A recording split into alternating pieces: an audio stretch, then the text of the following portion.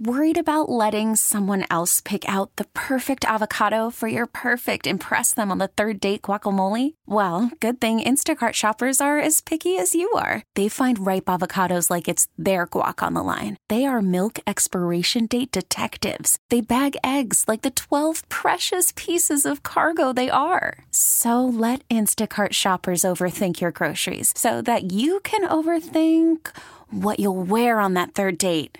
Download the Instacart app to get free delivery on your first 3 orders while supplies last. Minimum $10 per order. Additional terms apply. Someone we will see back next season, Kadarius Toney. And according to Jesse Palmer of NFL Network, he says the Chiefs believe Toney will be their number 1 receiver next season. Does this surprise you if that is the case?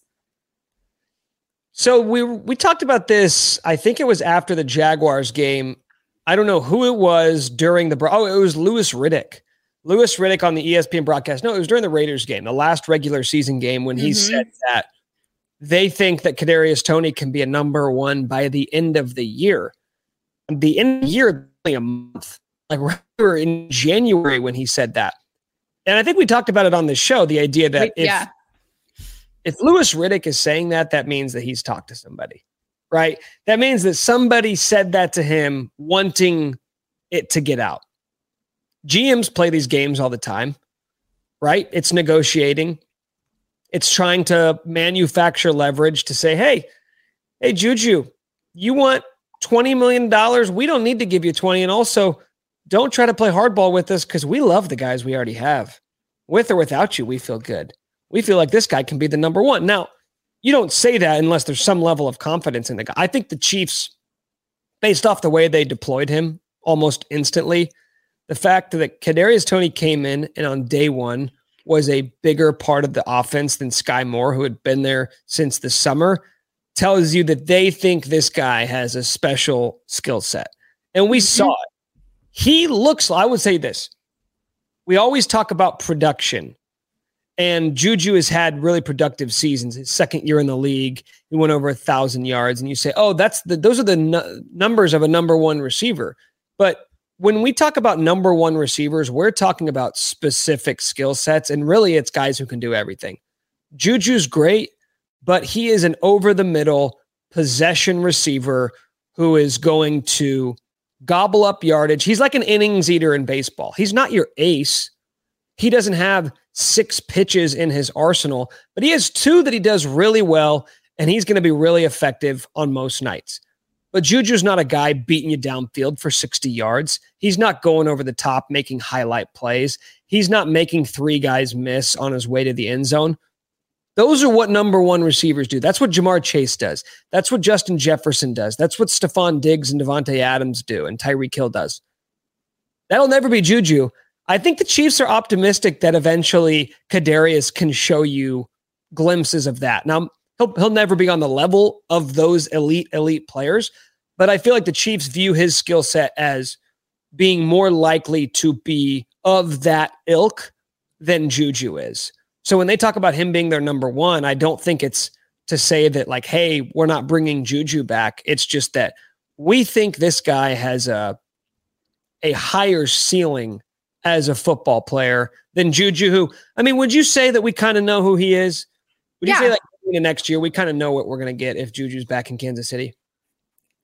Yes. And not to play the compare game, but based on what Kadarius Toney can do, it feels like it gives you more glimpses of that like Tyreek Hill-esque receiver. Turn on the jets, do crazy things. It just looks different. It just looks different, especially after the catch. Like that's the really exciting part with Kadarius is they didn't have him running a super complex route tree this season. He was only playing like 20 snaps a game. So he wasn't out there a ton because he didn't know the playbook. Mm-hmm. I'm guessing they're looking at that saying, okay, well, what if we get him for a full off season and he gets to work out with Pat all summer and he gets to study this playbook and then we can really use him the way that we want to. We can throw him all over the field. We can put him in advantageous situations. We can have him running go routes. We can have him working the sidelines. We can have him working at the line of scrimmage. Like just doing the things that Andy Reid does. He takes these pieces and like this chess wizard. He's moving them all over the board and constantly having you figure out how you're going to counterattack. Tony's a special, special athlete. There's a reason why he was drafted 21st overall just a season ago. And I think they feel like they got a number one pick. Like they feel like they got a first round pick from the Giants who just, for whatever reason, could not figure out how to use this dude. And I think that's exciting. Like if they're excited about a guy, I have no choice but to get a little excited. If they think this dude's going to be special, who am I to sit here and be like, I don't know. I don't quite see it. This Kadarius Toney guy. Well, and especially now that we know that, didn't Brett Veach want to draft him? Yeah. But the Chiefs just didn't, they weren't in a position to do it. They didn't, that was the year after they had drafted, who did they draft in 2021? Oh, it was Nick Bolton. They didn't have that first round pick because they had given it up for. Also a great pick. Yes. Yeah, he went 21st overall, and the Chiefs' first pick wasn't until pick 58. Okay. They were in no position to grab Toney. They got him, but then they get him a year later now for a conditional third round pick and a sixth round pick. That is highway robbery. When Brett Veach has an eye on someone and does anything to get them, I'm not going to doubt him what they can do on the field. He knows something we don't. So just going to roll with it. And then you know what? You know what's so cool about it is Brett Veach is not a coach. He's not a play designer. He's not a play caller.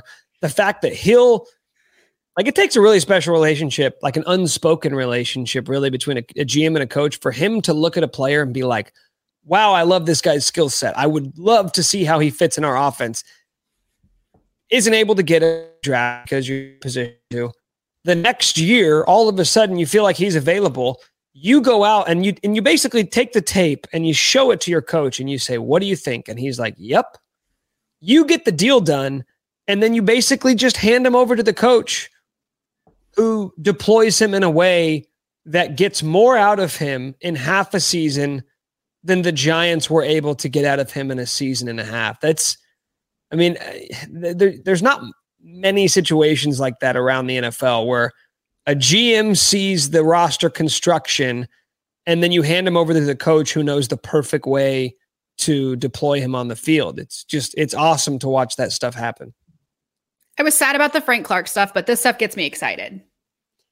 That's the thing. Like, you're right. Like, nobody will ever take Frank Clark's spot. But what if I told you the trade-off is that 2 years from now, we're talking about Kadarius Toney being the super special player who has a great relationship with Patrick Mahomes. We'll always think about it in like these sort of waves. Like the first wave we'll think of as the Mahomes sort of honeymoon, fresh into the league, greatest start ever. You've got the high-flying offense with Tyreek Hill and Travis Kelce and Mecole Hardman and Sammy Watkins. And then all of a sudden you'll think about it as like this youth infusion and where they're taking everything underneath and there's no stars besides Travis Kelce and Patrick Mahomes on offense.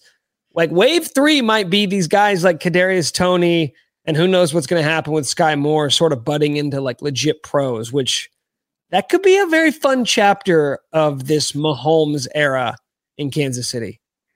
Buckle up, Chiefs fans. We're in for a treat. This episode is brought to you by Progressive Insurance. Whether you love true crime or comedy, celebrity interviews or news, you call the shots on what's in your podcast queue. And guess what? Now you can call them on your auto insurance too with the Name Your Price tool from Progressive. It works just the way it sounds. You tell Progressive how much you want to pay for car insurance, and they'll show you coverage options that fit your budget. Get your quote today at Progressive.com to join the over 28 million drivers who trust Progressive. Progressive Casualty Insurance Company and Affiliates. Price and coverage match limited by state law. T-Mobile has invested billions to light up America's largest 5G network, from big cities to small towns, including right here in yours. And great coverage is just the beginning. Right now, families and small businesses can save up to 20% versus AT&T and Verizon when they switch. Visit your local T-Mobile store today.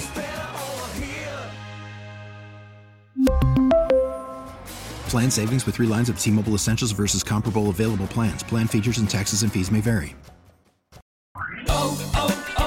O'Reilly. Protect your vehicle's engine with a full synthetic oil change and save with Mobil 1 at O'Reilly Auto Parts. Purchase 5 quarts of Mobil 1 full synthetic motor oil and receive a $10 O'Reilly gift card after rebate. See store for details. With your Mobil 1 purchase, you'll also receive 2 times points during O Rewards Bonus Points Month at O'Reilly Auto Parts. O'Reilly.